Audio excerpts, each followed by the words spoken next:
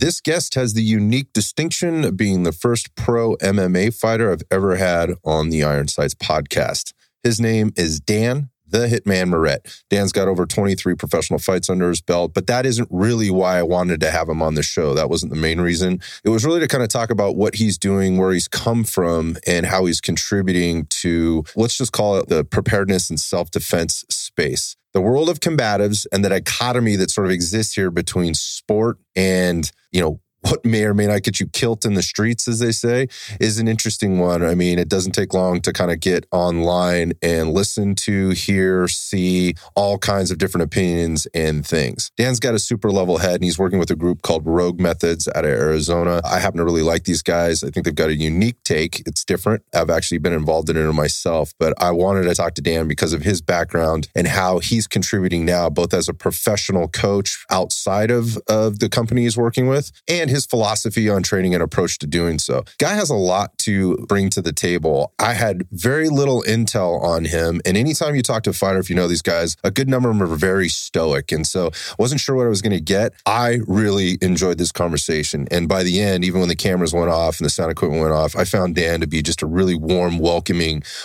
dude. He is all business, that is for sure. But what a great guy. So I hope you guys enjoy listening to Dan Moret. The older kids taught me a lesson early in life, and that was snitches get stitches. We kids wanted things we said and did in the absence of outside eavesdropping eyes and ears to remain private and secure within our little neighborhood tribe. After all, this information was private, and we were sworn to keep it secure so it didn't get exploited in the wrong hands. Nowadays, my private information has expanded beyond that little group of bike-riding marauders and now sits available on all my electronic devices. And that makes me feel pretty uneasy, especially after having my phone and personal accounts hacked and taken advantage of. The reality for you and me is our laptops are never really off. Our phones hold our entire lives, including family and work, and everything from credit cards to passports contain RFID. All of this effectively makes those little items little snitches. And this makes us all vulnerable to having our digital lives stolen. It's time to put a stop to that. And this is where Silent comes in. That's SLNT. Silent offers a range of sleek RFID blocking wallets, EDC Faraday bags, travel gear, laptop sleeves, and key fob cases with the added protection of their patented Silent Pocket Faraday cage technology. This elite signal blocking technology is the easiest way to instantly enhance your peace of mind around how your mobile devices are screwing your digital life up. My personal favorites are the Silent Faraday phone and laptop sleeve. They give me peace of mind by allowing me to completely disconnect from anything incoming and or outgoing, including things that can negatively impact my financial, physical, psychological, and emotional health. So, if you're looking for a solution to reclaiming your personal privacy, security, and health, go check out silent.com. That's SLNT.com. You can follow them at Go Silent on Instagram and Twitter, and then use the code IronSights at checkout for an exclusive discount. If you've been listening to the show, you've heard me talk about BioPro Plus. It's a non-synthetic alternative to prescription HGH hormone treatments. I get to basically experience the benefits of my own natural HGH, and I don't have to worry about any needles, any doctor appointments, or any weird side effects. The best part about this is it started working super fast for me. I'm talking days, not weeks, and it's 100% safe. So the process to get BioPro Plus was super easy. I just ordered a 30-day supply of a nighttime and a daytime formula or morning formula. I hold this stuff under my tongue for about 90 seconds before I swallow it. Right away, I noticed changes. One of the biggest things that came up for me was my recovery time improved. A couple other things I wasn't mad about. My libido went through the roof and my sleep was markedly better. Another downstream benefit of all the things that I mentioned, my body fat continues to drop, and I haven't really changed that much about my lifestyle, my workouts, or my nutrition program. It's been pretty shocking. Listen, if you're interested in getting started on BioPro Plus, it's super easy. You can go get your 30-day supply by going to bioproteintech.com, or you can simply follow them at bioproteintech and follow the links there. When you get there, use code IronSights for $30 off your order. Welcome to Iron Sights After Dark. During my 25 plus years in the fitness industry, I've always been passionate about expanding my physical, mental, and hard skills to be prepared for whatever life might throw at me.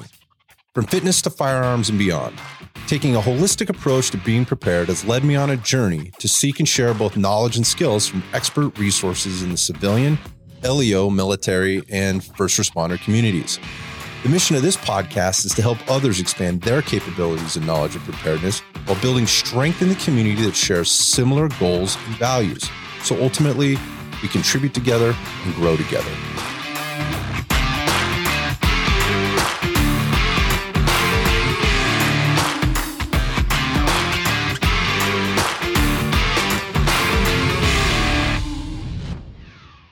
Dan, the Hitman, Moret, welcome to the Iron Sights podcast, my friend. Awesome. Appreciate you having me. I'm so stoked to be here. It's an honor, actually. You're going to be the first pro fighter I've actually ever had on the show. It's been a long time coming. There's so many guys like you I've followed and watched and admired from a training and a competition perspective, and you're involved sort of on this other side of things within the preparedness community, if you will, which is an interesting aspect. Because I know a lot of the guys like you, when I say that, just in the fight community, they really like firearms, but I don't see them out there training much. Yeah. Which is a little bit different. But anyhow, man, I want to get into that stuff. So welcome to the show, man. Yeah, thanks. Welcome to the gym. Let's talk about this. So we got set up. So we're in this larger facility called Elite U. Ruben, the owner, was gracious enough to kind of show me around yesterday and kind of introduce me. What an awesome facility. And then within that facility, you've got your own space now to be able to train. Talk about it. Yeah. It was an awesome opportunity. Came together. Rube's kids go do jiu-jitsu down at Fight Ready, where I also train at, just down the street. And him and his wife were in there watching the kids' class. And they were sitting along the sidelines and just being nice like I am after my class. Said, hey, I got self-defense, 4 p.m. You guys should take the class. And they both sort of at the same time said, oh, yeah, he should, and she should. And so I turned my head and looked at him and said, I think you both should. And so Rube came, the next week, and he was like, man, this is great stuff. He's like, I think everybody should know this. He started bringing in his trainers from the gym too. He said, hey, I'm just gonna pay for sessions. I'll have everybody come in. I think people should really know this stuff. And so he started coming, he brought the trainers in, and then started asking me about private sessions and stuff. He said, I think this is super important. I think everyone should know this. Right. And we developed a relationship there. Then he asked me, hey, would you be willing to come over and work with some of my guys in the NFL that I train? I'd like to get you in there, work with them. He said, the way you coach and train people and talk, he's like, I think you'd be a great fit.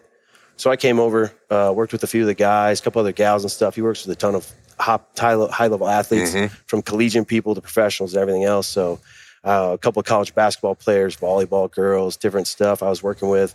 Put me in with the NFL guys. Said, hey, could you work with these people? I said, I can work with anybody. Yeah, we can make it happen. I was like, you want to, see where they're at and what they got? Yeah, we can do it. Yeah. So I'd either do sessions with them or just add on to their end of their workout. Was kind of their little finisher. This conditioning is with me. Yeah. So we set that up, and I looked in here in the back room, which before was basically sort of his garage and storage. Right. He had a bunch of extra gear and things hanging up. A lot of space back here. It's a decent sized spot in a nice area of town to just be using for a garage to park your car.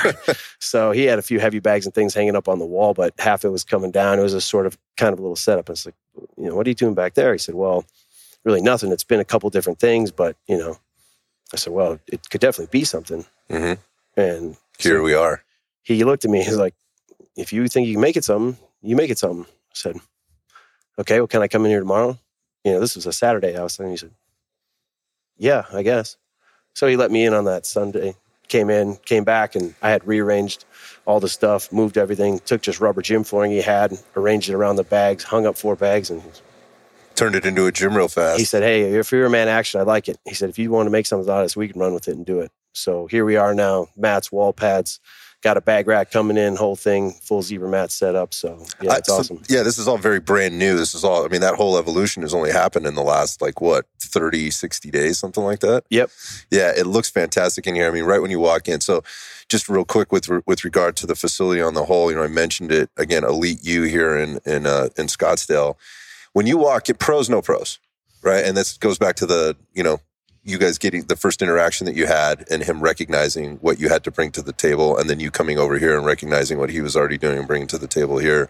When I walked in here yesterday, because we had Dylan Vensky in yesterday,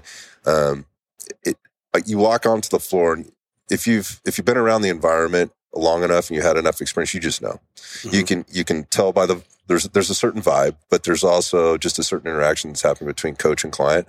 And to your point, you said there's more than just you said there's a couple of pros. There's more than a couple. When I walked in here yesterday, there were several, some NFL guys and some other folks that are very, very serious about their training and their own endeavors.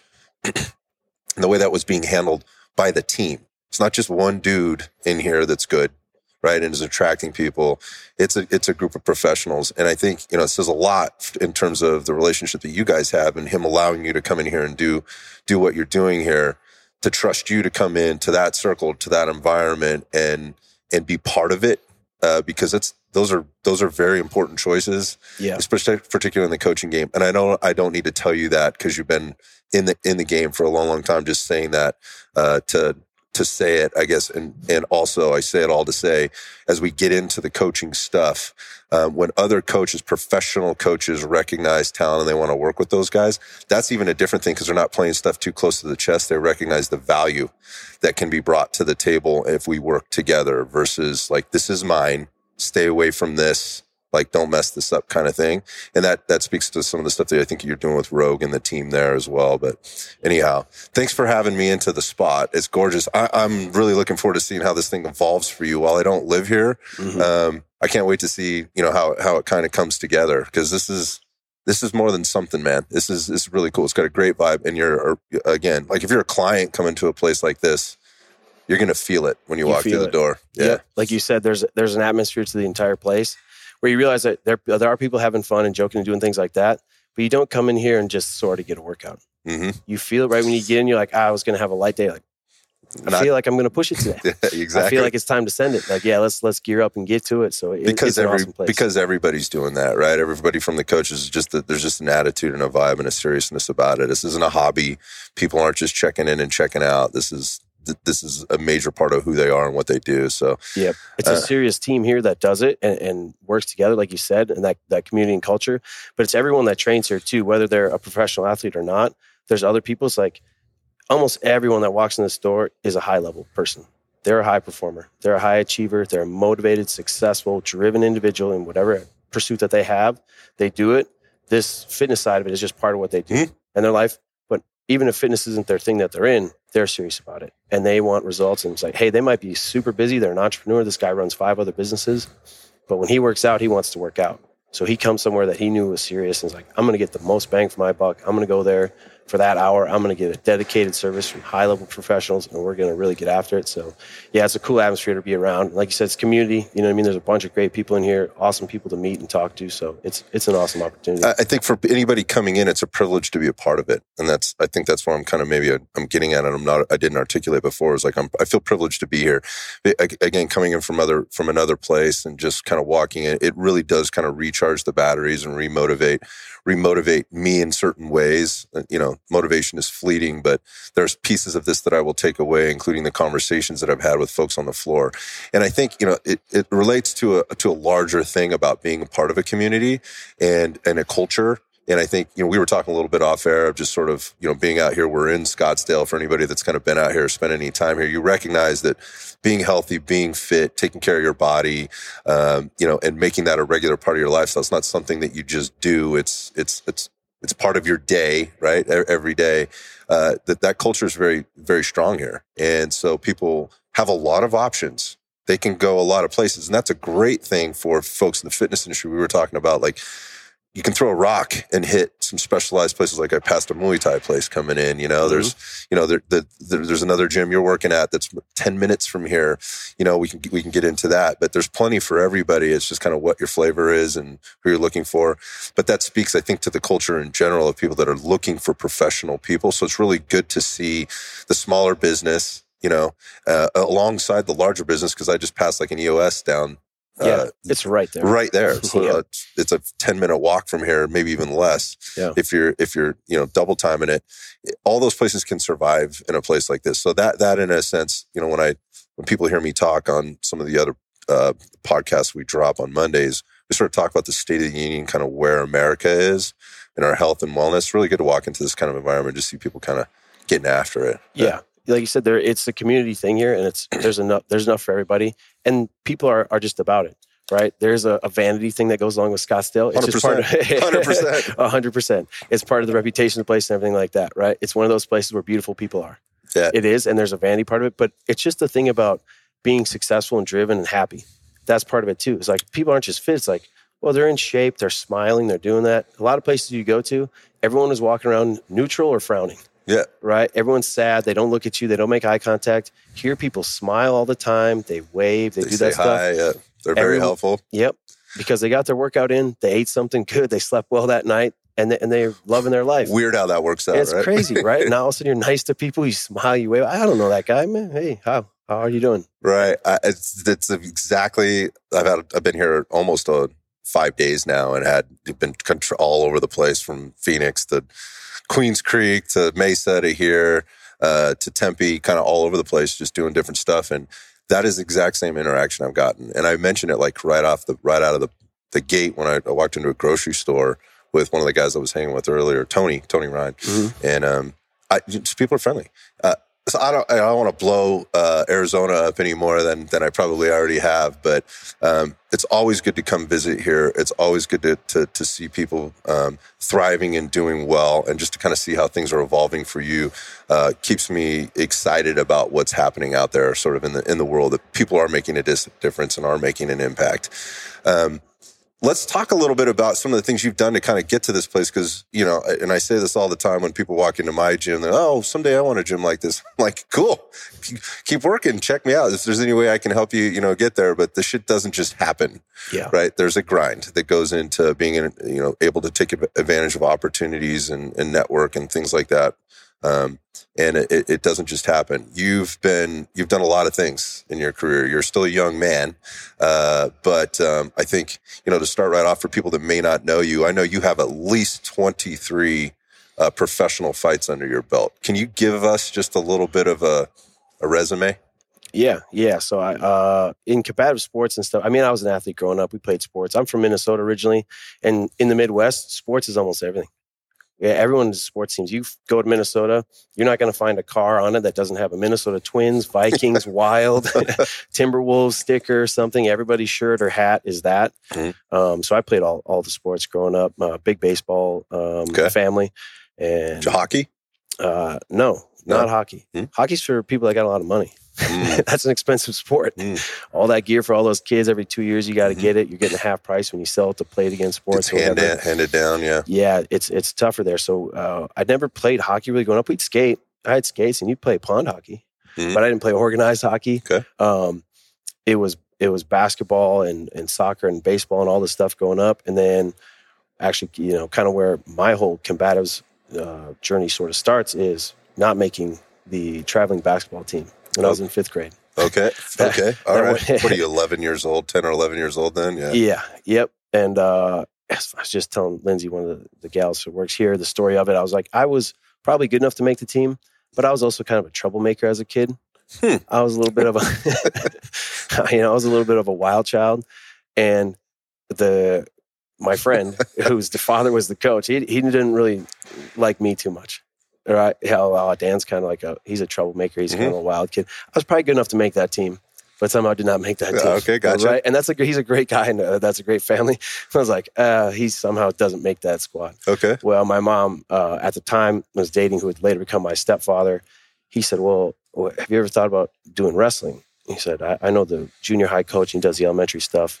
My late stepfather, he owned a lighting store, and the coach had lived above the lighting store before in a little apartment there. He had given him a job, had a place to live, stuff. He said, I know the coach. He said, you should try wrestling. And I was like, yeah, you know what? I'll give that a try. Why not? And I went there, and I fell in love with it. I fell in love with it instantly. And I was like, oh, man, this is a different deal. Individual sports is different. Did the first tournament, and I felt great. It was like a perfect mix because I smoked a kid, was like 13-0, and then pinned him. And then my second match, I got absolutely destroyed. Got killed. Yeah. I got poked in the eye. I was crying and I wanted to quit. Like all the kids do is unless you wrestle, you don't have to do stuff like that. That's hard. Right. That's a voluntary, very difficult thing that you're going to have to deal with. Because if you live in a decent family, it's most of my life's pretty easy. I got food and a roof, and sometimes mom yells at me, but most of my life's pretty good. Right. Until you're wrestling, and now some kid's trying to smoke you, and you're hurt and you're crying. My eye was bloody, and so you I win 1 and lose 2 or whatever, and you get a 5th place trophy. Yeah. You're happy about it or whatever. But that's a lot of things in one day. Yeah. That's a lot of life lessons in one day. Yeah. Well, and I went back to school and half my eye was all red from being poked. If I looked all the way to one side, I had this red eye, and everybody thought that was so cool. And I said, yeah, I got at this wrestling tournament. I was doing this wrestling. And they're like, what? Really? Yeah. That's awesome. So that was kind of where that started for me, and wrestled and played football and stuff growing up. And then just wanted to be competitive still. After high school, I was kind of going to, I was going to community college and doing that because that's what you do after school. I didn't really know what I wanted to do. When I was a kid, I wanted to be a professional football player. Turns out I'm not all that fast. I'm not all that big. So professional football, not exactly in the cards for me. Well, you're not as big as some of those dudes I saw in here yesterday. I was quickly reminded I wasn't cut out for it either, as much as I may have wanted it. Now I know. I was like, these are monsters. I grew up thinking, I'm going to play middle linebacker for the Minnesota Vikings. Yeah. And we got guys in here. Christian, one of them I work with, he's 6'8", 320 pounds, and muscle, athlete. I just met him yesterday. That dude is... That's a different thing. You're like, that's not a human. That's a different thing. Without disrespecting, the dude's like a mutant. I mean, you look at him and it's just like, and by the way, the nicest, sweetest dude. We had a little conversation. It was great. But the point of that is the realities of that are, become very apparent really, really fast. Yeah. And with wrestling stuff, it's I was a great tackler. I was an incredible football player. The thing was, I was 150 pounds. You're not going to hit Christian. And my good friend played college football. I was on my team, and the coach, that recruited them, even says, dude, you'd be great. It's if you could gain 40 pounds, you could have a chance. And it just didn't work out for me. Right. So, after high school, I was going to community college and stuff and trying to figure out what I wanted to do with myself. And that's where I found fighting. In the meantime, I was working with a guy who I wrestled with in high school. His dad owned a fencing company. So we'd put up fences, chain link fence, one-8 stuff, whatever. I built prisons and all this stuff. Well, we got subcontracted to work down in Iowa, building wind towers. And they would put up about 100 of them, So they just cut through farmers' fields. They don't want to waste time driving all these country roads and stuff. They play them not to plant crops. Cut through the fence. They paid us to put barbed wire fence up. The company's like, you guys are doing great. This is amazing. I'm like, we're putting up barbed wire. Of course we're doing good. It's easy. So they took us out one night. And you're 20 years old, but you can still get into a bar. Sure. That ain't hard. There's ways. You walk in with a bunch of bearded construction guys. They just figure, whatever. So we're in there. And of course, like most people do, I'm at these. They just got these fights. We didn't even know. They just randomly got people fighting. And so like a smoker type deal it's in a bar. It's like cage fights. There's no commission at the time or whatever. So you just walk in and sign up. You feel frisky. You get in a cage fight tonight if you feel like it. So half these guys, of course, got a couple of beers in them before they're ready to roll. Right. Well, like anybody else, I got a couple of beers in me and watch these fights. I'm like, I could take these guys. I was like, these guys can't really fight that good. I'm like, I could take these guys. And the dudes who I work with, of course, well, they're egging you on. Why don't you do it then? Well, we'd do trips down there. We'd be there for a week, back home for a week, down there for 2 weeks. They had those fights again in 8 weeks. I said, I think I'm going to give this a go. I said, well, maybe this will be fun. Maybe this will be my thing. If I get whooped, I'll just tell people I got to fight with 8 guys in a bar down in Iowa. I beat 6. Which isn't entirely... very possible. Super possible, especially me as a 20-year-old kid down there. Sure, I was a smart aleck and a cocky little dude. Of course. It's believable. It's believable. It was like, you got in another fight. All right. Well, so I was always a boxing fan growing up. When I was young, had a heavy bag, weights and stuff in my basement. So my first training camps were punching that heavy bag. I'd take it off hang from the ceiling, pin it in between the studs in the unfinished basement, and ground and pound on it for a round. Then hang it up and punch it standing up for a round. And then hit my bench press. Was this before all of this started? Before. So before you went out in this bar, in these bar or these unsanctioned bar matches. Yeah. Well, I mean, I was working out and lifting weights some, but now I was like, I got to get ready for this. Okay, gotcha. So this is the prep. I already had it. Yeah. So this is my fight camp. By myself. I didn't even tell anybody I was doing it. Okay. So I fought 5 times in Iowa, just unsanctioned random fights where you'd walk in there and there was the promoter and the guy who owned the bar, and it didn't, for some reason, matter. Even they had a scale, but nobody's really weighing in. So they'd weigh in, and everyone weigh in, and then those 2 guys would walk in. And they'd say, "You and versus you," and you'd go, "Well, how big is that guy? What did he weigh? And how many has he done this before? How many fights has that guy got?" Yeah. So I'm a 20-year-old punk kid. And it's like, well, I'm fighting some hairy-chested farmer from Iowa, who's 36 years. Like, this guy's tough. That's a man. We're not in Kansas anymore. He's bigger than me. But I went in there to 5 times in these just crazy random fights by myself and just smoked guys. I was just aggressive. I was tall, I'm left-handed, and I can wrestle. So just based on that, I was like, hey, I was willing to train hard and go, and I just went for it. So how does that evolve into the next thing. So like, I mean, did somebody come to you and say, dude, there's something to this. Like you should be doing this over here, or introduce you to somebody, talk about what happens next. So I fell in love with it. I was just like, this is my thing. I always wanted to compete. And I was like, this was it. Every time I lost a wrestling match, I felt like if there wasn't those rules, I would have beat them. I would have been able to find a way to win. And I was like, this is that thing. And then I heard a radio ad for mixed martial arts in my hometown. I said, wait a minute, other guys are doing this? So in Mankato, Minnesota, where I'm from, Bill Huff is the owner of a Taekwondo school, and he just liked MMA and had seen it. This is like 2006, 2007. Okay. And he just liked it and saw it, and he had some guys in there, and so I went in there, checked it out. He said, yeah, there's 3 guys over here. He said, I like MMA. I think it's cool what you guys are doing. He goes, I do Taekwondo. He goes, I don't know anything about your kind of real fighting. So I don't want to coach you. I don't do anything. He's like, I just think it's cool. You guys can use the mat. So I want to introduce you to some of these guys. I was like, no way, there's other people doing this. Okay. There are other guys doing this. He said, I want to introduce you to this guy, Adam. He's one of our best guys about your size. He says, hey, Adam, come here, turn around. I known Adam since kindergarten. Turns out to be a friend of mine, Adam Michael. Oh, wow. We've known each other this big, right? So I know Adam. He's like, this is one of our best guys. Well, we wrestled together. We knew each other for a long time. I was a captain of my team for 2 years. I was 4 times all-city. I was a conference wrestler. Mm-hmm. You know what I mean? All this stuff. So he knew, yeah. Everybody we knew each other, and he never made the varsity lineup.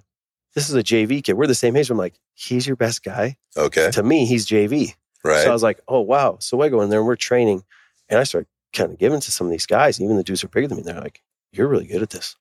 Like, you should do this. We're going to get you an amateur fight. And I said, what are amateur fights? I love They're like, you got to do amateur fights first. It's like, well, all right, well, I fought 5 times. I don't know what those are. They're like, well, they're not sanctioned, so that doesn't count. So we'll be okay. I was fighting guys who were pro or whatever. I just was fighting. Yeah. So that's when it kind of started. They said, hey, we got these fights. We're going to bring, the promotion's actually going to come to town. We got a few guys, and it's a good-sized town. They're going to try to bring it here. So that was when I had like a first kind of organized real fight. I mean, can you talk about it, just briefly? Like, what was that experience like? Was it kind of one of those, whoa, this is totally different? Or talk about it. Yeah, it was nerve-wracking as could be. Like, in those days, it was a little different. You'd show up, and they just did the same day weigh-in. They don't got all this money in production, be doing guys 2 days, hotels, all this stuff. You weighed in, so 155, you just weigh in at 160. They just give you an extra 5 pounds. Well, I went there. Hey, this is the guy you're going to fight. They would kind of give you his name. I was this other guy who was a wrestler from up north, kind of near Minneapolis. I was like, all right, okay. Well, we get there, and the promoter says, well, hey, listen, he weighed in at 146, and you're 160, and there's other guys small, so we're going to have these guys fight. We're going to have you fight this guy. I can't wait to hear the stats on this dude. Well, he was a college wrestler from Wisconsin, and he's a blue belt in jiu-jitsu at the time, which in 2008 is a big deal. Yep. We didn't know anybody that had belts in jiu-jitsu. We're like, what? And he's built like a statue too. And I'm like, oh man, I'm skinny at the time. I got a decent frame now, but it's taken me, a lot of lifting weights and stuff to get to this point. He's built like a statue. I'm like, all right, cool. You got to do it. And I'm nervous. He goes out there. They play my music. I walk second. And it's funny because I have at home a picture in the local newspaper from the fight, and they describe my fight. Oh, this local fighter wins this fight. And they said he danced his way to the cage, even pausing to encourage the crowd. Well, as I made my way to the cage and what they say, pause to encourage the crowd, I was like, no, I had to just gather myself. Just put your shit together? This big dude was jacked under the lights in the cage. I'm like, oh shit. Oh, shit. And I had to sit there, and I just thought, you can, there's like, there's no turn around. You know what I mean? Like, you can't, everyone sees you. You're already out. You're halfway there. And I just said, there's a way. You'll be able to get him. You'll get him some way. Like, he's a big, if we were wrestling, maybe he'd get you. I was like, we're going to get him. And sure enough, back then it was a weird thing they had in Minnesota where there was 2 submissions. So if you submitted a person, that was a 10-8 round, and you would start again then. They wanted people, their reasoning for this, they wanted people to get experience.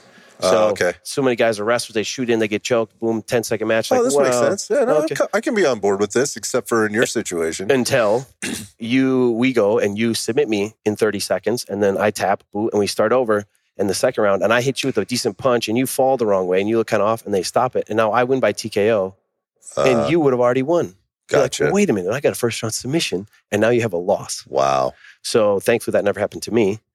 There's there's several fights where I had 2 wins. Really. I had 2 finishes. Right. So that was kind of the first one. That fight was Same thing. We kind of exchanged a little bit. He got me down. I got back up, punching him, and he shoots in. I got a guillotine. And he starts tapping. Well, of course, in my head, I'm like, I'm not letting go, dude. He gets another go at this. So the ref stop. And I'm like, huh? Stop what? Oh, choking this guy? Yeah. So I made him pull me off. I'm hoping the guy's out. Right. Because if it's out, then it's over. Yeah. And he comes back to second round, same thing. He tries to shoot a double leg and I guillotine him again. So I get these 2 submissions. So that was kind of my start. That was just that crazy thing. And, people couldn't believe I was doing it. My mom wouldn't come. All the stuff, family, everybody else was like, oh man, like this is crazy. We got to go and do it. She wouldn't come till I was like 8-0. And she was like, oh, I think he's kind of good at this. So yeah, that crazy Minnesota rule is an interesting one because I had 14 amateur fights and I had 19 finishes. All right. In 14 fights. That's, so going back to the experience, you got, whether you liked it or not, you got lots of experience and you proved yourself. Yeah. Like if you're doing it that many times, you're getting that many submissions in a single match. Yeah. Right. Like you're proving yourself. Well, and you kind of had to back then because you didn't really get a lot of training in. We just had a few guys who knew some things, and this guy was a wrestler, and hey, this dude's uncle boxed, and so he showed us a thing or two. And you'd fight some other guys from some other town who were in the same situation. So a lot of people right away were kind of dogging me, like, this guy's got 14 fights. He's just kind of sandbagging. He wants to be an amateur. Because they ranked me in the professional rankings as an amateur. Because I was winning all these fights. Like, man, he's as good as any of these other guys. They're like, oh, he's sandbagging. I was like, well, yeah, but a lot of these fights are 30 seconds. Right. 45 seconds. You can't help that. The guy didn't even touch me. Right. So I'm not really getting all that much experience from it. Like, yes, I'm winning fights and doing it, Good but point. It's not like I'm getting rounds in. So I was amateur for a longer time. There's been guys who have had more amateur fights in Minnesota than me. It varies by state to state. Some places will do 5. You go to Illinois and places like that, back in the day, these guys would have 25, 30 fights. It was more like boxing. They'd have 30 amateur fights before they turned professional. That's a lot. So I had 14 of them, and I won every one of them. I was a state champion at lightweight in the amateur ranks, defended it a few times, beat some guys that were other champions, and beat all the best guys from around that area. Well, this escalates because then you get into, fighting professionally at a couple of different levels, organization. I mean, things that people recognize. There's UFC fight in there. There's Bellator, which is, these are big organizations that people see, and things change, right? I mean, I'm sure there's a lot you're learning at this point about the business of fighting. You probably can't stay in Minnesota very long if you want to continue to do this. My guess is you've got to go to where the fighters are, to where you can spar and train with coaches and fighters that are maybe more experienced. I mean, am I wrong about this? Well, Minnesota actually does have some high-level guys and people.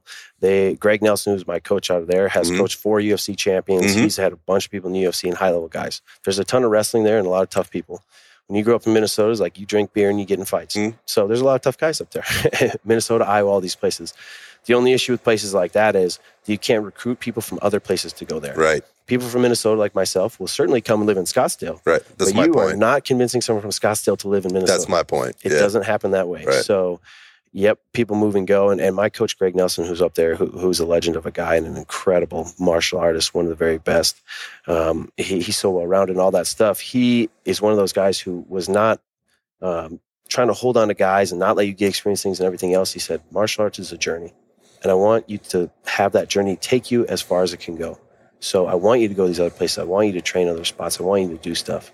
And he told me that right from the beginning when I first got an offer to go out to San Diego to help a guy, Miles Jury, train for a UFC fight. He said, I want you to go out there and I want you to experience this and make the most of it. And, I'm thankful for a guy like that who's a mentor to mine. He's more than a coach to me. He's a father figure and a mentor and a man that you can look up to no matter who you are, and a great role model. Greg Nelson up in Minnesota, an incredible guy, and he encouraged me for that. And it's one of those things where the martial arts journey now, through him and through all of the work I've done, has taken me around the world. I've been all over the world and got to coach and fight across the globe in huge events, and been in big fights. I've cornered against Anderson Silva, in Brazil, pretty big deal, wild, in Japan, in Abu Dhabi, in Ireland, all these places. I just go back to the beginning, and that's just because you got cut from the traveling basketball team in 5th grade. Because I wasn't good enough to play basketball. I don't think I would have turned out to be a professional basketball player with my, again, stature and abilities and things. Right. And I didn't turn out to be a professional wrestler, but this is about as close as it gets. Yeah. What an outstanding journey. I mean, there's a lot there. And for people that follow you and know you, there's a lot of fights there. and you just mentioned it's taking you all over the world, and that you're able to stay in the game, which I think a lot of people struggle to do in one way or another. You're staying productive in that. I want to talk about kind of what things look like for you now, but yeah, being able to corner for other people, and you're still doing that, correct? Like you're still staying in that game. You're still training professional fighters, or you're training professional fighters now. Can you talk a little bit about that? Like what's a typical day in the life of the Hitman look like these days? Yeah, so between training myself for professional fights, I fight for Bellator currently, like you said, UFC in the past, and so training myself and then training other people, both regular clients and high-level fighters. So typical day, it's pretty interesting because like today's like we come to my gym to shoot the podcast. After this, I'm going to go and get in a fist fight with Kelvin Gastelum, who's fought for the middleweight world title. Good luck with that. Be a sparring partner with him. Yeah. Well, and here's the thing: I give good looks, and thankfully through my training, I can kind of give looks of different styles of people and guys. And he's fighting Sean Brady, who's a great grappler and a good wrestler and has high-level submissions. So that's kind of my look in there. So me as a 6-foot-tall left-handed guy, I am now going to go and pretend to be 5'9" and right-handed. Against the guy who means me great harm with one of the best left hands in the game, knocks people silly, has knocked out world champs, and I got to stand in front of him. Like I said, good luck with that today. I appreciate that situation. Well, and here's the thing, we spar hard and we go when you got to go, right? And there's a lot of stuff on when spar hard and how much, there's a ton of different things on that. We spar hard, but we do it safe. He doesn't mean me great harm. He's not going to try to knock me out, and I'm not going to try to knock him out. I will try to strangle him for sure, but that's different. So it's kind of nice. I get a little bounty if I, get to choke him out and submit him and, take one of his arms. So that's how the day starts with the podcast, which is a little outside of the norm. But then you go, like you said, get in a fight with one of the greatest fighters in the world, right? And then what? Then what does the rest of the day look like? I have 2 private training sessions after that. Got a couple of different clients. And then I'll probably come back over here. Got a little work to do at the gym. So some construction stuff. Yeah, as you're putting this together? Yeah. I built this whole thing myself, Right. So do some construction things and stuff there. Then we have fights, LFA's in town tonight. So local fights and guys down there. So that you're cornering for or coaching? No, thankfully I just get to go and enjoy. And hang it out. You know what I mean? Most of the times I'm there, I'm either cornering or I'm working as a cut man. I do that as well. Or, coaching in some regard. It's nice to just be able to go and relax and hang out. So that's we were just talking about that, and I had a couple hours last night to just hang out with friends with as busy as it's been, and it's just so good to kind of connect with good people. So I get that, like just being able to kind of let your hair down, for lack of a better term, and just kind of relax. Yeah. But I think what you just described there is, people see the end result. They see you on TV or they see you on social media or whatever else, and this guy, but they don't understand. All the things that are happening on the daily and the grind that it takes in order to get to where you're at and is to be as successful as you are, whether it's, wrestling in the 5th grade to, fighting, a professional fight or whatever, but running a business and coaching people at different levels. 'Cause you're not just working with fighters. I know you're working with clients and other professionals at a lot of different levels. And that's probably a good point to maybe transition into kind of what you're doing with Rogue Methods and Raul and Martinez and his team and how you got involved there. So I have lots of questions about this, but I'm gonna start this with, you're the first fighter I've ever had on the show, professional fighter, and the fact that you've crossed over into this world of self-defense in a different kind of way than I think I see a lot of people that come from the world of fighting. I'm going to refer to it maybe as like MMA, mixed martial arts, maybe martial arts, combatives, and take it into the self-defense end of things and preparedness side of things. Because I've seen a lot of things, and I think there's a lot of if you're in that world, and I've talked to, there's factions, right? That they're kind of broken up. Like this is not right. You shouldn't be doing it this way. To it has to be done this way over here, and I know. You guys handle things a little bit differently. So I want to talk about that. And that's what makes you so interesting to me. Not just that you're doing that, but who you're doing it with. Because I know Raul to be somebody that's very, very calculated. And his team is just full of good dudes. So you already get the stamp of good dude, if you're working on his team, I think, because he doesn't let people in to that circle lightly.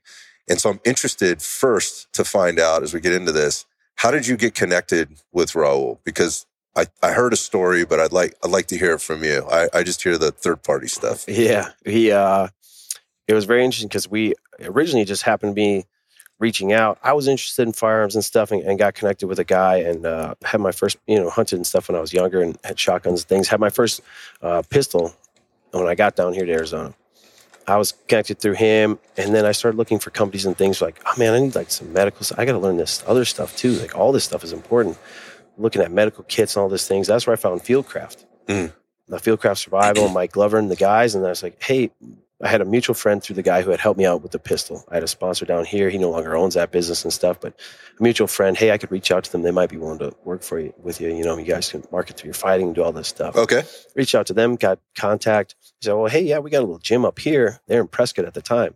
We have a little gym up here. They got some guys like training and stuff. It'd be cool. You come up and like train with the guys, we'll just talk and see. Well, I went up there and trained with those guys. And it was just interesting stories when I tell people, it was like, well, I'm like the only guy in the room who hasn't killed several people. and we go on the mat. Not that you haven't tried. But not that someone hasn't stopped me and said, okay, enough before I got to that point. There were rules, man. Yeah, those are rules. They're under different circumstances. But we're in there, and they quickly realize like, oh man, there's different levels to this stuff because I'm tying these guys in knots. And they're like, what? So these dudes are bigger than me and they're helpless. And they're like, whoa. I was like, well, yeah, you guys did this a little bit in your training and stuff, but for the most part, if you were going hands-on with somebody, you screwed this mission up long ago. Oh, gotcha. You really shouldn't be doing that. So they don't train. Like, guys will train, right? Especially some of these guys, special forces and high-level operators and different kind of dudes.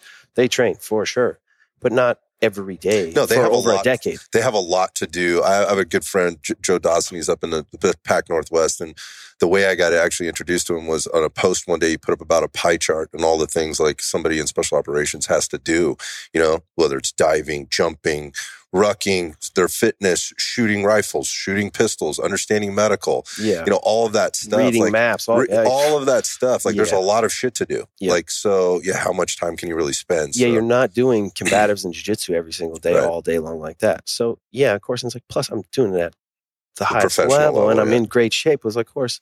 So they kind of like, man, you should like coach the team. Would you be interested in like coaching our guys and like doing that? Because it was basically Raul who was like training and going there, and then some local guys who would come in and train with us and do cool stuff up there. So I was like, yeah, come in and train and do that sort of stuff. So that's where Raul and I met, was really up on the mat there. Got it. That was when he wanted to get involved. That's when he took a fight, an amateur fight, and I cornered and coached him in a fight. That's what I heard. Is this first and only? Yeah, first and only. He said, hey, I just want to do it and see how it goes and where I'm at. Good for him. Yeah. And yeah, I was 37, 38 at the time when he did it. And I was like most people when I train him, I say, okay, I need to know what your goals are with this and what you want to do.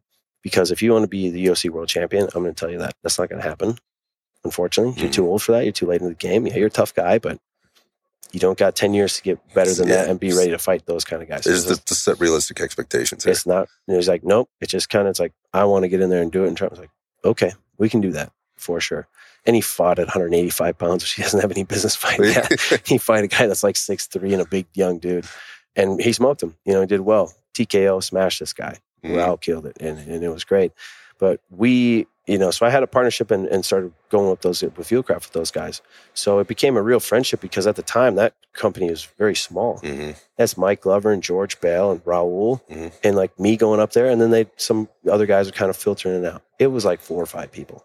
Now it's a huge company and a bunch of people in different locations everywhere, right? And they're doing great things. And so we had a tight little group up there and doing it. And Raul and I became especially close, more than the other guys. We became real friends. So it was super cool to come on and be able to show those guys stuff and train with them, and then for them to train me in the firearm stuff. So my martial arts kind of like equating it to that, I say I got very lucky because when I started training pistols and firearms, carbine, I was able to do it with high-level black belts and not only take all their seminars, but also do private lessons. So it wasn't like I was just going to class every once in a while. It's like an accelerated learning process. It's like if somebody's a prodigy and it's like they just come in and they want to work with me, private lessons every day and do all the seminars I do and do that. It's like, well, they're going to rank up faster than someone who just does jiu-jitsu and takes them 10 or 12 years to get a black belt. Yeah, if they have the drive and the commitment. 6 or 8. Yeah. He's going to win tournaments. He's going to do it. He's going to get there. So I was very fortunate to do that. And I applied the martial arts kind of training mindset to my firearms there because it's like anything else. Like, I don't want to suck at this. And shooting a pistol is way harder than most people think it is. It's not like a movie and you just shoot out the window and I hit everything I go. It's like, nope. Most people at 15 yards and you hold it in your first time, it's like, you're going to miss the whole target. Right. You're going to go, what? I thought I bullseyed. I was like, nope. So I was able to train with those guys, and I was able to apply the martial arts kind of training format where I was like, I was willing to just do rep after rep after rep after rep. And they showed me some things. So I'll sit in my room and just present over and over and over and over. And I got really good at it because when I was young, like saying, it was like when I was training, I just had to myself. So I was in the basement on the heavy bag, jab cross, jab cross, jab cross. I'm not doing spinning kicks. I'm not doing flying this or that. Jab, fundamentals, cross, jab, cross. And that's what I was doing with the firearms with them. And I was having high level instruction doing it. So I was able to get pretty good at that. So I started eyeing their courses. I would instruct and do those things. And then when Raul wanted to split off, we through Fieldcraft, I was doing the pistol courses and things, but then we did combatives for them too. Okay. And it was just Raul and myself were the only coaches and teachers that did that. Other people did firearms and stuff, but it was just us doing that. Oh, I didn't realize that. Yeah. So we ran that program there and had a great time doing it and success.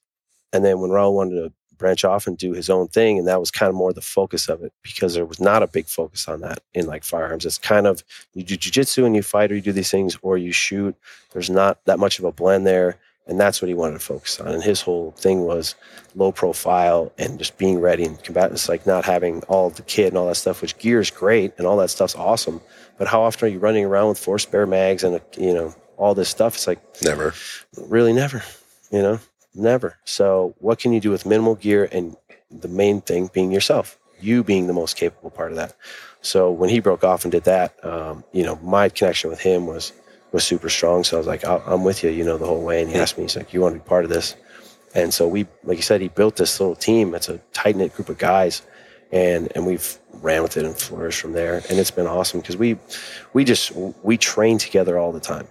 And I think that's the biggest part of a lot of it. Like you're saying, being prepared and doing the stuff, you have to train. So like, how did I get good at this? And what do I do? Like, oh, well, you're not a cop or you're not a special operator. You don't do this. So how are you going to fight a gun? It's like, because I train it all the time. I do it a lot. And I do it at a high level and full speed. It's like, well, how often do guys fight or wrestle over tools or guns or knives? Not very often, right? If you're a high experienced guy in this, if you have wrestled another human for real over a firearm, what would be like a ton of experience? 3, 4 times? Like for real? Yeah. Yeah. If you did that 5 times, it'd be like, wow, where do you work? Right, exactly. You're undercover somewhere doing crazy stuff and like it goes bad and you got to wrestle over a gun and shoot a gun. Like, that's a really good point. To have real experience in that, a lot would be like 3 times. Right. So you have to train it. Right. And get as close as you can and simulate the best you can. And that's adding all those things in, the different variables and all the different ways. So I imagine this has been quite the evolution from where it started to where it is now, and how you've, I guess, evolved the training in and of itself. So let me kind of break here and jump in with so again, I kind of mentioned these factions, and I don't mean that in a bad way. I just see that martial arts is, in my experience and just kind of being around people that have been doing it their whole life, obviously there's a lineage behind many of these things, whether it's jiu-jitsu or, we start looking into the bladed stuff or anything that comes from like, and it's usually played that lineage is played close to the chest. This is how we do it. We give this information to these people. We give it to them in this way. We really respect it. We don't disrespect. We don't try and do different things with it. You ask permission, before you go and do the next thing. If you're going to open up a studio and start teaching this stuff, you have to be given sort of the blessing to do that. And then, and so what that does is that creates this, again, keep your friends close and your enemies closer kind of thing. Really, really play it tightly and play the curriculum tightly. And, again, we're not getting outside the framework of what we do here. I think that's good because it keeps it very pure and then it can be passed on in the way that it was originally intended to be passed on. But when you get into the realities of how situations can go, right? And the reality of it is it could go whatever way, right? And you start adding in it. Okay, so if you're in the blade stuff, what happens when a gun gets thrown in? Because it's an entirely different situation. So all the things that I did to train against the blade, while some of that stuff could be effective, when a firearm's involved, it's still a very different situation. Yep. And I'll use this one as an example because for a while there we saw a lot of jiu-jitsu guys trying to teach quote unquote self-defense or saying they're teaching self-defense because at some point in a class, or maybe they have a class on the schedule where they throw a rubber knife onto the mat or a blue gun onto the mat, and they're trying to take the jiu-jitsu and say, this is how you'd use the jiu-jitsu to defend against this. And it got exposed over time. I mean, people coming out just going, hey man, that's probably not a good thing to be teaching, because here's the realities of that. Like you're trying to bring context to something that doesn't have correct context. So I wonder, as you guys have kind of seen that kind of happen and how you've evolved your own program, and I've been involved in it. I've taken some classes from you guys. How do you look at this from your position now, looking out and kind of seeing what other people are doing? And you're a professional, and I know you're going to give me a professional answer, but what frustrates you?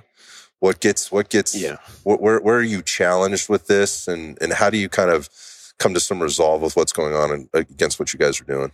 Well, some of the stuff that'll frustrate you see is, like you said, people being stuck in like one way or thought, or like, this is my style and this is my thing and this is what works, as opposed to being open and willing to like accept other ideas and try different things and to add those things, right? It's like you're taking out of context is different. You know, whether there's tools involved or not. Jiu-jitsu is great until I can kick you in the face and, or stomp your head. Well, now it's different.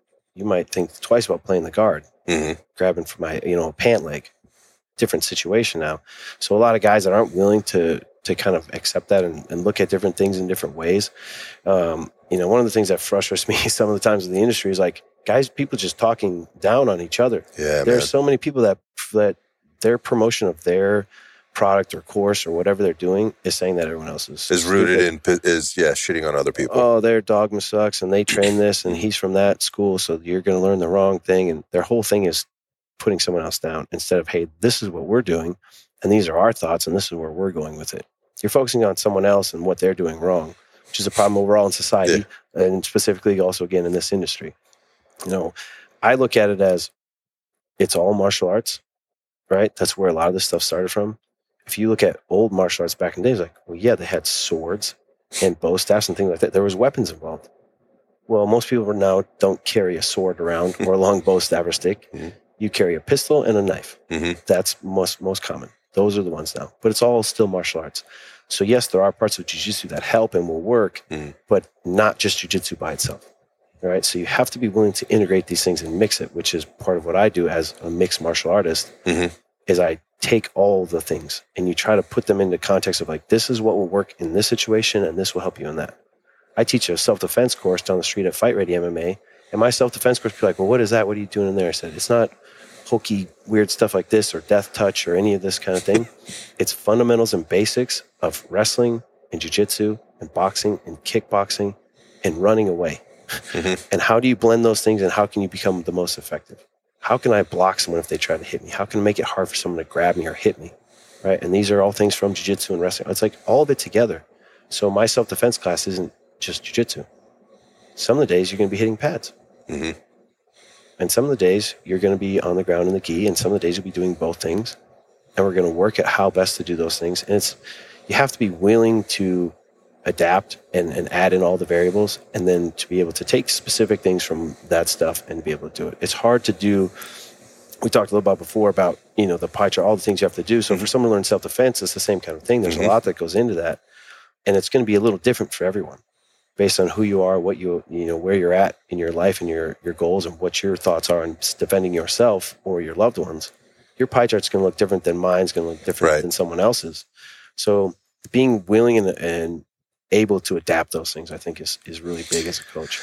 Yeah. So I want to go back to something I said there about the jiu-jitsu and applying it to the self-defense situation or whatever. I don't want people to think that I don't think there's any value in that at all. That's me sort of covering my ass there, because I highly respect what happens in jiu-jitsu schools everywhere, and particularly on the combative side of things, particularly like we're talking about law enforcement. I think jiu-jitsu is highly valuable for learning how to go hands-on with somebody when you are confined to a set, or a set of rules and responsibilities. Like, what is legal? What can I do? How can I or can't I put hands on somebody? What am I legally allowed to do? And there are people that have adapted jujitsu, to be able to help a law enforcement officer be more effective and still stay within the confines of the law, not get themselves into any more trouble than they're already getting themselves into in that situation. And, whether they want to or not. Yeah. But going back, you said something about like taking these pieces from each and evolving it and understanding, how to grow within it and do different things. So I hear, people talk about like, this is my system, right? This is the curriculum. And to me, and I think because what I've seen and kind of what I've heard, or what I've observed from the outside, and by the way, this is an area that I have not explored a ton of. I'm having this conversation with you as part of my journey. Mm-hmm. I want to do that more in the future. But I think when you use words like that, like this is a system, when you say it's a system, it means there's a very specific right and left parameter there that you have to stay within. And what I hear you saying and what I've experienced through the group of guys that you work through is we're not talking about a system here. We're talking about problem solving. And there's going to be many, many, many different problems that are out there. I'm not trying to teach you how to solve each problem. Mm-hmm. I'm trying to give you a set of skills or make you aware of a set of skills that you can go back and build upon and understand that there will never be a system to solving all the problems in the world, right? You have to be willing and open to explore all these different things. I think that's the importance of training and training with high-level people that can throw these problems at you so that you can evolve that in a way that makes sense for the student eventually, who doesn't have the level of experience and isn't ever going to get the level of experience that you guys have, or and you specifically. Yeah. So the question in all this is like, if I'm average Joe, man, and I'm trying to fill all the things on my pie chart, right? Including, have a family, be a dad, right? Have a job, right? Eat, sleep, and train firearms as frequently as I can, and, train my combatives as frequently as I can, and get to the gym and work out and get my cardio done and all that kind of stuff. What advice do you have for the person that doesn't have a ton of experience around this, but understands there's a problem, they're problem aware that they lack skills there? Mm-hmm. Where do they start? Where should they start with this stuff? I think if you're looking at that chart and all those things, think about where you get the most value for your time, right? And what's going to apply to the most thing. So first I tell people on that, it would be like fitness, because it affects your life overall in every single area. Combatives and firearms only affect you in self-defense in these certain situations. So they are important and they're good. But your fitness also affects that. And that's going to set the tone for everything else you can do. If you're in shape, if you're healthy, you're watching what you eat, you sleep well, you don't drink every single night, you know what I mean? You take care of yourself, you'll be able to do all those other things. Your pie chart got bigger. Mm-hmm. There's more room now because your capacity is more. You're able to do more things. Take care of yourself and your fitness there. If you're trying to fill it with self-defense and figure all this stuff out and take care of yourself, I think seek out, the best people you can, the professionals, and someone who's like willing to adapt it, like I'm saying there, for you. And that's where I try to, just like the self-defense class. That's 2 days a week for someone to come. If they only do that, they will get basic understandings of this is how I wrestle. This is how I down block. This is how I can sprawl to not get taken down. This is how I get back up. And then you learn some basic jiu-jitsu stuff, because I can't make you a black belt in jiu-jitsu and then give you the 20-some years of wrestling experience that I have. And then also I'm going to make you a professional boxer, and we're going to do that, and your hands are going to be super sharp. You probably can't gain all those things, like you said. But if you can get the right way to just get a little bit of those basics, right, and find someone that can tell you, based on who you are, where you're at, your size, your gender, your all these things, what are the most applicable things for you, right? If you're a 120-pound female, I will do some striking things with you because I think it's important and it will help, but that's not your biggest strength or attribute you're going to have.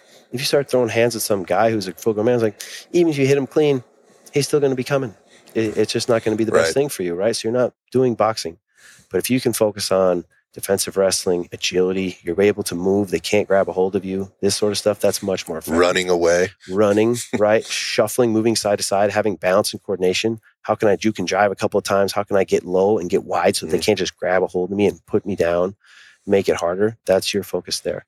Okay, we're going to do some striking things. Well, it's probably going to be elbows and stuff inside.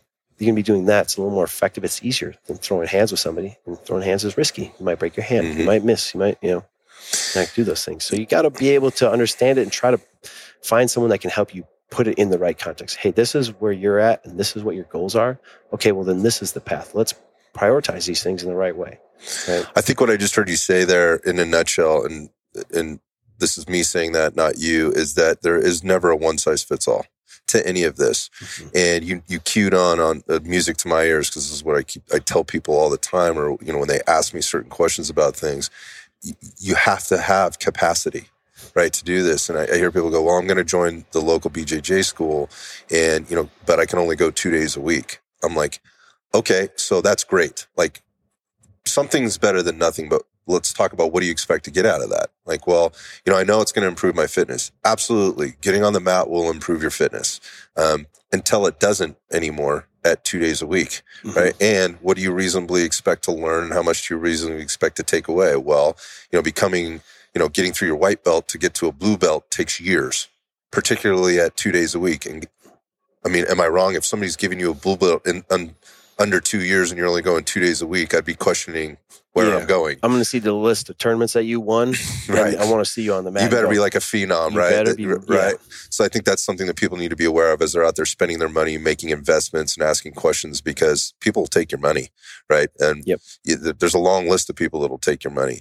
But what do you reasonably expect to get out of that from a learning perspective if you're just getting your ass kicked because you're out of shape, right? If you're just, all you can think about is you can't breathe, not because somebody's choking you out, but because you just don't have the physical capacity to actually get through an hour of jiu-jitsu, right? Which includes the warm-up, right? The skill for the day, right? The practicing the skill, the 20 minutes max of sparring that you're doing, whatever, to learn that skill and then get out of there. Like, how much are you really going to reasonably take away from that? So my point of this is if you're that person, go get fit. Invest your money or your time into, taking care of your fitness, your strength, your power, your cardiovascular fitness, and things like that. And I'm not trying to, again, put words in your mouth or repeat anything you just said, but that way, when you go to the gym, you have capacity to be able to absorb the things that guys like Dan are going to be teaching you, right? Whatever those things are for you. So I think there's a lot of false hope and a sense of overconfidence in, I train this way a couple of days a week. Well, okay, but that's just, go back to the pie chart. There's one small piece of the larger pie. What gives you what puts you in the best position to take advantage of all the time that you do put into your pie on those kind of things? So again, there is no one size fits all. And I think, again, going back to what I see you doing with the road guys, is that it is that way. It's like, hey, like, you're seeing us do a certain thing, like maybe on social media, which grabs your attention. It's the marketing, it's the advertisement for what it is. But there's so much within there that you get when you go and you're actually in front of you guys and you're talking to them. You get that it's way more than the blue gun with the sim rounds and the we see so many of those, like you're saying, is like, because especially Rogue's Instagram, it's like, it's a little highlight reel and it's fun, it's fast paced, because you're like, cool, that looks like sweet training. Like, man, they're really getting after it. And so, like you're saying, we'll see a lot of people, and maybe they're doing it before the Rogue ones, or they're copying it, either way. And there's just two guys randomly, and then they throw a blue gun in there. There's no context to it, and they have no training and like idea of what to get. So you're just wrestling for and crazy. It's a scrum. And you're just having a scrum there and see if we can kick it back and do something wild and figure it out. Well, it's like we put some context, like you're saying, to that stuff. And what we try to give, like you're saying, instead of curriculums or systems or this, is a concept. If you can understand concepts in a whole, then you can apply different skills and things to that and make it work for you and fit. We will teach you skills and we'll give you certain techniques and things like that. The concept is the biggest takeaway. What is the goal of what I'm trying to do here? Okay, keep the firearm away from you. That's the context of the whole thing. How I do that, okay, cool. Maybe I do it this way, you do it that way, whatever. Can you keep you from getting hold of my gun? That's the concept. Okay, now we put it into context. So a lot of times you don't see in those highlight reels, like, hey, they started like this in this position for this reason. You're never going to see that in a 15 or a 30-second reel. It's like, let people start drawing lines to, this is good, this is bad, this is right, this is wrong. These guys teach it this way, and these guys are teaching that. You don't know anything from what you're seeing in those 30-second videos. I think that's the point. And that's why I like going long form here. And the other thing that I took away from my experience with the full contact gunfighter specifically was, how the information was presented. And this goes back to understanding how to coach people. If I'm trying to get somebody to learn a skill, like a high level cognitive skill or physical skill or whatever it is, I need to hit them with that when they're fresh, right? Not after they've been trashed.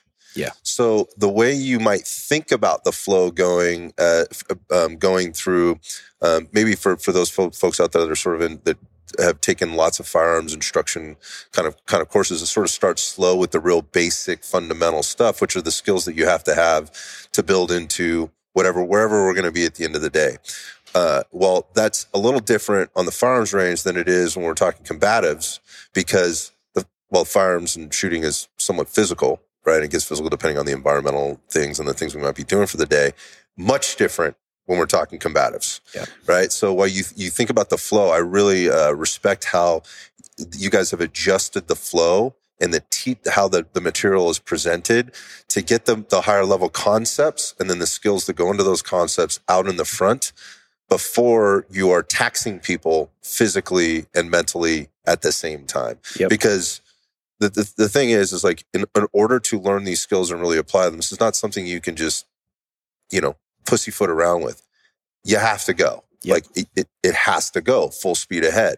And I don't think a lot of people, kind of recognize that. They see it as cool and I should learn these skills, but they've never gone full speed ahead ever in their life. So they wind up in one of these situations like, holy shit. It gets pretty scary and pretty real pretty fast. So on top of that, if I'm also physically taxed and I don't really understand the concepts, then what am I doing? I'm just being thrown into a scrum and I don't take anything away from it to your point. Yeah. I'm just going to try to hold on and hope they say time.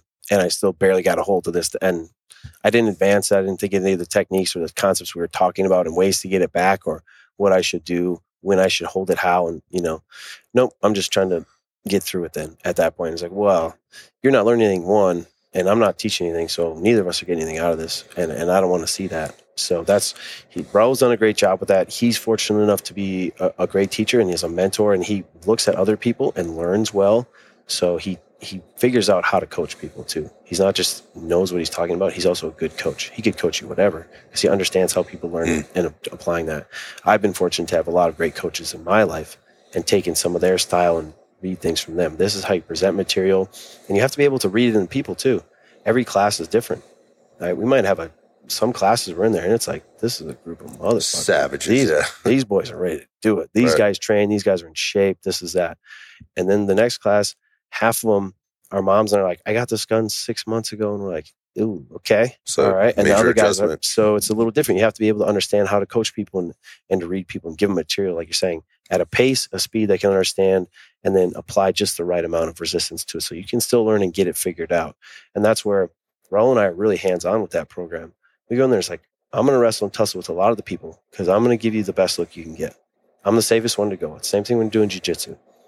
I'm a black belt. It's like, I'm the most dangerous guy on the mat here, depending on the room. Obviously, there's a lot of times I'm not. But sometimes I'll be the most dangerous guy on the mat, but I'm the safest one to go with. Because I'm going to go just as hard as you need and give you the resistance. You're almost going to get me. Yeah, I'm going to get out. And then you got to work for it again. Same kind of thing when we go there. So you'll see me in the gravel and doing that stuff with those people and give them just enough where they can get it. And then, okay, they understand it and go. So we have, like you said, an interesting pace to the class. We're going to study it. We're going to learn it. We're going to do it. Then we're going to drill that thing. And then we're going to go back down. We're going to study something else, learn it, drill it, where you can understand it. You get the concept, you get some reps, now test it. And it's not all the things at the end, and you're like, oh man, I forget it all, and now I'm just taxed, and I don't learn anything from it. Yeah, and that's all you got was a workout for the day, and you were and some bloody elbows and knees and whatever else. Cool picture. Some cool Instagram stuff. That's a really good point. There's another point to that too, and that is the direct involvement, hands-on you get with the instructors in class. You're not teaching from the back of the line, right? There's always enough AIs there along, whoever's teaching, there's always enough of you guys there to have people in the mix the whole time. I mean, when I went through full contact gunfighter, Raul rolled with everybody at least twice, right? And so that's different than I've also been involved in other things where you're paired up with somebody else the whole time. You don't necessarily go with the instructor. And that skill set of that partner that you got for the day or that you're rotating through with varies greatly. So the guy you were just with or you started with may have been way skilled and in very good shape. And so you were going at a certain pace. And if you're not, I wrestled, I did that, I've done a little bit of jujitsu. So I kind of, when you get your hands on somebody, you start going, I don't have to tell you. You kind of know, like you can feel it's like, oh, this dude's strong. Oh, this guy can move. Like he's sensing, like there's a push pull here. Like I'm getting this. Like you're feeling people out. And then all of a sudden, okay, rotate. You rotate to the next person, and this person is way out of shape, has no idea what they're doing. The person that they were with, and that's not a bad thing. It's just the environment you're in. The person that they were just with was maybe a little stronger, or maybe the same as them. And then you put your hands on them, and they're realizing this is very different. They get froggy. They start to, maybe they amp things up, and a couple of things happen. Well, one, when they ramp things up, and again, for the people that are listening that have done this before, like they get it, and this might be very elementary. But for those people that haven't been to this and or been to something like this, and they're going into this, these are important concepts. And where I was going with this is, I get in there with somebody who doesn't know, right, really what they're doing. They're sensing. All of a sudden, there's a sense of anxiousness. Oh, dude, this dude's way bigger, way stronger than me. So a couple of things start going on right away. It's the fight or flight. The heart rate starts elevating, right? They're breathing a little bit heavier. They're going a little harder. They're not thinking about the skills. They're not thinking about the thing that we're supposed to be doing. They're just thinking about holding on, to your point. Yep. And the person that, like me, like I'm holding on. Now I'm not getting anything from them except for, God, I got to keep this person away from me so I don't blow out my knee or get punched in punched in the eye or something like that. That makes for a very miserable experience, I think, for everybody in the class at the end, because they're not really getting what they should be getting. But that is a challenge that you have as a deliverer of material and an instructor to help manage that. But if you're going into these things and that's what your experience is the whole time, you could have just made a very expensive mistake. Yep. $600. What did I really get out of this? Yeah. Except for I'm beat up, I'm sore, right? I learned a couple of things of what not to do. I don't know how to take this away and practice it. And it looked cool, but I'm disappointed. Yeah. Or whatever else. And that turns into a whole other thing. But we have a big thing. What we do is limit the class size, one, and have a couple instructors there so that you don't just get lost in the shuffle and I don't see the person going and I don't realize like those two should not be going together. Or if they are, the group is small enough that we give them some context to that. Hey, I'm going to have you go against him because you're a 40-year-old woman and he is a 20-year-old dude who lifts weights every day. Mm-hmm. And this might happen. So both you understand what the role is here and why we're doing this. Mm-hmm. Otherwise, like, hey, lady, don't try to go hard against him because then he's just going to have to go a little harder. And you panicked and got exhausted right away, and he had to match that. You're and done for the day. Now you're just making it worse. And now he's got to go a little harder. And pretty soon somebody's mad because the person who's all squirrely, like you're saying, gets wild. Like, hey, I got to slam this dude now because he's going to hurt me or do something crazy. Right. And so, yes, like there, if you keep the group smaller, I think is a big thing. And we try to limit those, and there's people who have other models on stuff. We charge a certain price and keep the group small and try to keep it intimate so I can give you real training and coaching. I'm right there. Like you said, I'm going to be hands-on with a lot of people, and I'll also be right there when you're drilling with someone else. You'll get personal attention. Where if I have a group of 60 people, how much quality control I might talk to you for 3 seconds out of that 6 hours. Right. And you got 3 seconds of my attention and did that, where if we got 14 people only and we're there and it's 7 groups, I can keep a pretty close eye on everybody, and it's 2 of us or 3 of us there. Right. And now it's there. It's like, well, man, hey, you're almost getting a one-on-one or a small group session instead of I'm at this giant seminar and there's all these people and I just got lost in the shuffle. I don't know any of these random people and they didn't care about me and I didn't care about them because it wasn't an intimate atmosphere. It's a giant crowd. And so it's like, oh, neat. Everyone likes to shoot. Cool. There's 80 of us here and we're on this giant line. But if it's small, then everyone gets to know each other. And we make a big point of that. And our training is community and being there. Because, hey, listen, we're going to go hard. We're going to do this. So we need to take care of each other. And I said, look around. Most of these people that are in the group are probably from somewhere in your area. Some people travel pretty far to do it and go. But I go, these are like-minded people that are in your area that are interested in the same thing to you. These are probably people you want to meet and know. You should know his name and you should learn her name. And you guys should probably meet. And you know what I mean? You're going to train together and get a little bond here because that's what happens when you do martial arts or hard things with people. 100%. You gain a bond, a little community there. So you guys probably should exchange Instagrams. Maybe you guys sign up and take this later on and you take the training somewhere else. Because like you said, we take these and tell you, if all you're going to do is come on a Saturday, Sunday and take this 2-day class with me and think that you're prepared and you're ready to go, you're mistaken. Right. You know, as highly as I think of myself or any other trainer or instructor, Yeah, if you just do a weekend course and I give you some certificate and it says, hey, you're level 3. Right. Are you know what I mean? Are you level 3 right now? And then in 2 weeks, you didn't train at all and you forgot half the stuff and you got out of shape. And now, what do you know? Right. Level 2.4. You're only as good as you are today. Yeah. So like you said, I think when you have systems and curriculums and things like that, and you're like giving these sort of little deals, it's like, well, you're just kind of selling certificates or belt rankings and things to do it. I get it. It's a promotional deal. It's a way to understand where you're at and things like that. But is that really the goal or the point, or is it just to get better? You know, I think this is a good place for me to ask you this question, and that is, where do you see this thing evolving? Not like, and I just mean this world of combatives as it relates to the preparedness community. I mean, combatives, mixed martial arts, the sport, that will continue to prosper. I mean, it's more popular now probably than it's ever been. And I love it because it encourages people to get involved and maybe go get fit. And, you know, maybe that kid who got cut from his fifth grade basketball team, he's got an outlet now. He maybe can go do something different. Maybe it's, again, that individual sport aspect got lost for a while. I mean, they were cutting wrestling out of schools. Mm-hmm. I was fortunate to have a very good wrestling experience. Took it all the way into like my later teens and to being a younger man, because I certainly wasn't a man in high school. That's just for damn sure. Mm-hmm. But, you know, people get, it's a way to expose kids, you know, youth to different things. But my point is this, like in the world of combatives within the preparedness community, when we start talking about blades and firearms, mm-hmm. where do you see this thing evolving to? Like where does it go from here? Because I think in the last couple of years, and largely due to things like what Rogue Methods is doing, they're putting it out there. They're showing people that, oh shit, I probably should be a little bit more fit. And I train my firearms a lot, mm-hmm. but that should be the last resort. Yep. And what happens if it doesn't go that way?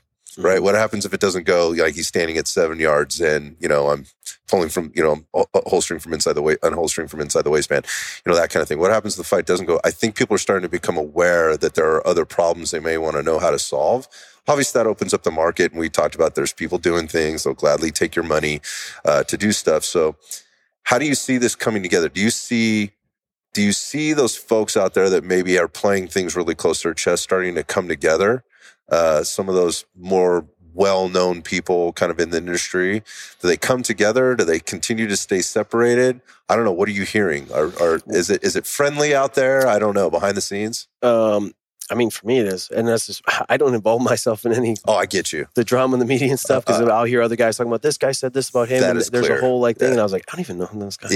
Yeah. I follow a few of the companies and the people that do what I do. And it's like, I give them likes and I watch their stuff and I'll share it with somebody else. Hey, you're in this area.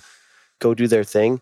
But I think there will be people that hold firm to their little beliefs and their thing. But similar to what martial arts is like, well, hey, listen, if you're going to go around telling karate is the end all be all, pretty soon people are not going to come to your place. Mm-hmm. There will be some people, and you'll sell some seats and memberships, and you'll have people in your just karate dojo. But if you don't show people all the rest of the stuff, you're going to probably get left behind.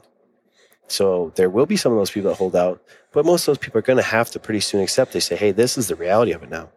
These are a lot of what happens in these kind of encounters. It's not just shooting from a distance and we're here, and it's not just fighting there. It's like, well, what if I didn't want to be in a gunfight?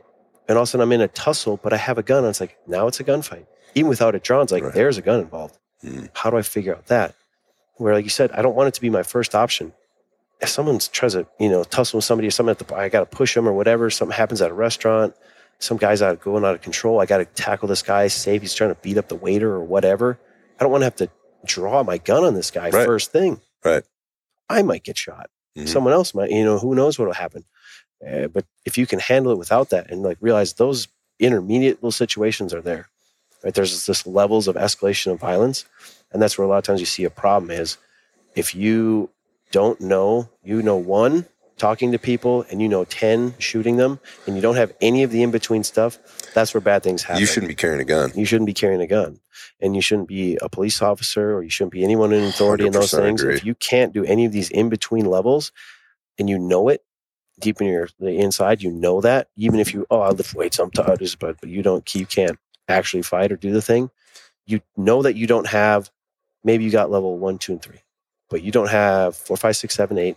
So once it gets to 4 and you start, now you got to go to 10. And you probably didn't have to shoot that guy. If you would have just handled a little better, man, if you could wrestle a little bit. And so much of that stuff is so hard to watch when it's 2 people and they can't hold the guy down. And next thing you know, he's up and he's got the and then he gets shot. It's like, if he just could have wrestled. Yeah. I see that. We see that a lot now, with all the body cam footage that's out there, security footage, everything's being filmed these days, right? We see that. And while a shooting from a citizen or from a law enforcement officer may have been ruled as justified, did it have to happen? Yeah. And that's those are different things. Those are very different things. Yeah. And I think, again, there's very narrow mindset. You can really get caught in that stupid echo chamber that it is social media and thinking that you've done the right thing. And, again, you're training and because you're proficient or you can run this drill this fast with your pistol or whatever else, like you're good. You've spent $20,000 in kit and night vision and everything else, but you don't understand the very basic premise of what you just said, and you carry a gun every day. Yeah. That bothers me. And it bothered me from the get-go when I started getting into it, going, dude, there's I get it. I'm all about your Second Amendment rights, right? And your right to defend yourself. But if your answer is the gun all the time and your Second Amendment, that's pretty shallow. I think you're missing a few things here. Yeah. And the fact that you mentioned, because I agree with you 100%. I wasn't sure what answer you're going to give me, obviously, in answer and asking the question, but what it boils down to is sort of the cream rises to the top. The good stuff sort of always ends up on top, and it takes a while for that other stuff to kind of settle or get found out. And the unfortunate part about it is there's going to be a lot of money spent. People are going to get a lot of money. People are going to they're going to receive a lot of money for teaching it or giving it. They might think they're doing the right thing. And they're probably, I believe, 99% of these folks are coming from a really good place. The intention is good. They just don't know what they don't know. They've been indoctrinated into a thing. They're being praised. Now they're making money on it. There's all of these things that reinforce what they're doing is good. But it will, at some point, things are going to evolve. And I think it's part of what you said, I can quietly support other companies. There's plenty of, think about that. I mean, we were just talking about the fitness thing. Look at all the pie out there going, this is different than the pie chart, but think of all the pie out there. Think about all the people that need this stuff, right? All the people that want this stuff. And you're worried that somebody else is going to take your business. Right here, we just said, we could walk outside and probably throw a rock and hit 5 fitness businesses, down here. All of them are thriving, right? And all the clients are happy. So there's that part of it irritates me, and why we can't come together on that, or why there's that constant talking shit or down on another company for what they're doing and doing it wrong. It irritates me. It bothers me. And I think it just prolongs the process it should take to get to the end. Exactly. That's it. Because now there's a bunch of random noise in this. And so instead of people talking and working together and getting better at it, I've just got to downplay your thing. Because for whatever reason, I think your course is going to take away from my course, even though you're in Pennsylvania that week and I'm in Sacramento. Right. And we're not. It makes zero sense. It doesn't even make sense. But yet I feel the need to say, the way he holds it like this, that's not a good thing. And hit that underhand, that's so stupid. And mind your own business. Mind your business and just do your best. Yeah. That's my advice for anyone in this industry and anybody in life and everything else. Right. Just mind your own business and do your very best. If we'd all just focused on that, instead of talking shit on somebody, we'd be in such a better place. Holy cow. Yeah. And like I said, we get through all this nonsense first, and people would start to realize, oh man, that guy's got a great idea over there. And his concept, instead of being mad at it, that he thought about it or he's trained it and worked it and he's making money off it, I'm going to go to his course, or I'm going to study his stuff and I'm going to train it. I'll give the guy credit even and say, hey, I got this from this guy and check this out. This is great stuff. And I'm going to show it. Hey, information's not free. If you see something that I do and you like it, please share it with someone else and show it. I don't care. Show it at your seminar, do it at your thing. I don't want a royalty. I don't want anything else. That's fine. Don't plagiarize my stuff. Don't steal it completely. You know what I mean? Don't take my post and share it and then you make money off it. But if you see something that I'm doing at my course, please show that. You know what I mean? I don't care what it is. You see me do some kind of combination in a fight, show that to your students. Please do. It's not my thing, right? I want everybody to have it help. Like I said, there's enough pie for everyone. And if we all just help each other and do that, man, it works out so much better. It's a novel concept. You're right. And all the best ones that I've ever been to, when I say best, I mean best at all the levels. Good people, good courses, good follow-up, good relationships, tend to have a really good reputation, do exactly what you just said. I mean, I've been to so many firearms instruction courses, and the best ones always credit hey, I learned this thing that we're about to go through. I really got better at this by listening to so-and-so, or when I went to this guy's course. And then the next thing we're getting into is like, hey, I do this drill. I learned this drill from this guy. This is what I'm taking away from it. I want to say it's the only drill. I just want to give credit where credit's due kind of thing. Mm-hmm. And it's this, it's not that they're best buds, or whatever else. It's just telling people at the same one, it's giving credit, but it's also telling people that it's okay. I'm okay with you going out and getting it from somebody else. Like, we should be that way. I couldn't agree with you more. And again, my relationship with that is really, I think, connected through like the fitness business and watching all the exact same shit happen over all the years of, this guy knows what he's talking about. This guy doesn't. Look, there's enough pie for everybody. Yeah. Just try and do the right thing by the person that's sitting in front of you, right? Whoever that is, whoever the customer is, just try to do the right thing by them and be kind. Like, just be nice to one another, right? Yeah. And if there's a question or whatever, I really feel the next step of this is there should be open dialogue about this. Like, me asking you a question doesn't mean I'm insulting you. Like, I legit have a question. And I think the communication process is very broken sort of in this industry as a whole. And I have no fantasies about it getting better, and it's very idealistic to say, Scott, it's very idealistic to say, but there's a lot that goes into that, whether it's ego, bad taste in the mouth from other things, or, a feeling that somebody's stealing their stuff or whatever else. But I think it all starts and stops with a little bit better communication and stop trying to do it all through social media. Yeah. If we just stop doing that, that would make it 50% better, like immediately. Yeah. And the other part of it is like, if you're a consumer out there and you're seeing stuff and you have questions, you should reach out and ask and not feel stupid about asking a question. And I know you guys are really good about doing that, responding to people and giving them the time where you have the time. You've already mentioned your busy schedule, right? But where you have time, responding to people and things like that. I've heard nothing but good things. You guys you're giving me, too much time probably out of your day to day. You don't make money for sitting here doing this. That's just an insight to you are willing to provide the time to help people move down their path, whatever that is. So here's the final question is like, if people want, to find out more about you, like, we mentioned the classes and things like that, but where do they go, man? How do they follow you? How do they find out more about, like, what can we talk about? Like, when's the next fight? Is there one on the schedule? What's happening? I will fight tomorrow if they ask me to fight. I'm just in that sort of position. I'm in that part of my career. I think you should always be ready to do that. Mm-hmm. But I'm later on in my fight career. I got some good fights in me, right? I'm not quitting anytime soon. I love that. But, I have to stay ready and be there, right? I don't drink. I don't smoke. I don't do any of that stuff. I don't go out and party. I don't eat bad food. I'm ready to go. I'll fight, tomorrow. Probably welterweight now instead of lightweight. But, yeah, you look good. I try. You know what I mean? This is what I do. Is I have a great job. I work out and train hard, then I train other people. So none of it's putzing. We got a weird situation with the Bellator getting bought out by PFL, and who knows where that's at. So my contract's between two companies, and who and where's the whole thing. So we're kind of in limbo on that stuff, and see, and if we get other offers, those are on the table too. They're willing to work with me and let me fight outside that. So we'll see. I'm open to it, and we're there. So, you know what I mean? I tell people this. I say, hey, it's the Hitman name for a reason. Said if the money's right, I'll do it. You just tell me what rule set you want to do. We can do it. I love that. Grapple, box, jiu-jitsu, bare knuckles, gloves, whatever you want to do. Is that right? Just whatever. Hey, if the money's right, you know what I mean? Not that I'm looking for those ones. I'm up there, BKFC, December 2nd, cornering a guy and doing it. And I say this, I told him this, and I say it to everybody else. I said, I don't go to fights not in shape, ready to go.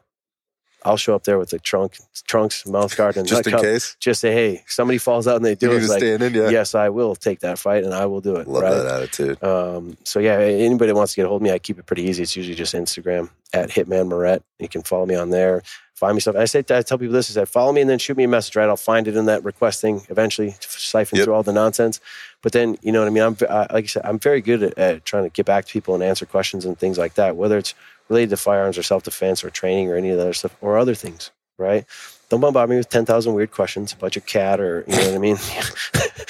I do know, man. So there's a weird dilemma there, because if give you him a well-formulated, well-thought-out question. Yeah, if you got something important you want to really talk to me about, whether that part of your life, you know what I mean, shoot me a question and I'll talk to you and do that. Don't take that as an invite to just message me all day long. I got other things to do. Like you said, I'm busy. That doesn't mean I'm going to go interact for Boundaries, the next 45 minutes there. You know what I mean? But I do like interacting with people and getting out there, because that's what I'm trying to do in the end, is just help however I can in any which way. Self-defense, firearms, martial arts, all that stuff. The martial arts has just been kind of my platform and my avenue to get out there and help people, right? I just want people to be as healthy and as happy as they can be. Do as much as you can, achieve as much as you can, go as far as you can go, learn all the things you can learn, right? Continue to just try to be the best person you can and share that with everybody else.